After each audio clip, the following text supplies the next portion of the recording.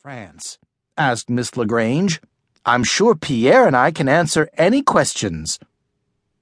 Andrea started waving her hand in the air like she was stranded on a desert island and trying to signal a plane. So, of course, Ms. LaGrange called on her.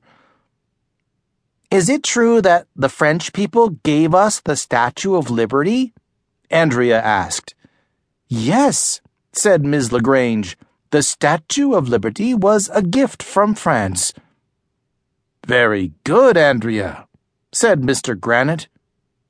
Little Miss Know-It-All had a big smile on her face. What a brown-noser! She knew perfectly well that the French people gave us the Statue of Liberty. She only asked that question so everybody would know that she knew the French people gave us the Statue of Liberty.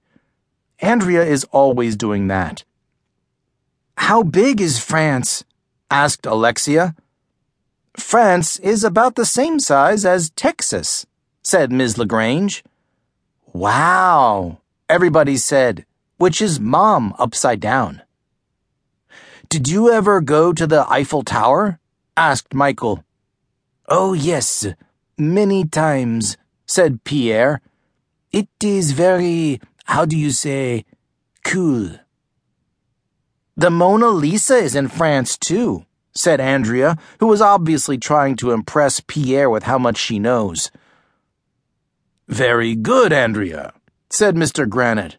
Why can't a truck full of Mona Lisas fall on Andrea's head? "Hey," I asked, "in France, do you call French fries American fries?" "No, we call them pommes frites," said Pierre. "We also eat frogs' legs and snails, which we call escargot." "Ew, gross! They eat snails." "Maybe I'll make escargot for lunch tomorrow," said Ms. LaGrange. "Ugh, I'll be bringing my own lunch. I'd rather die than eat those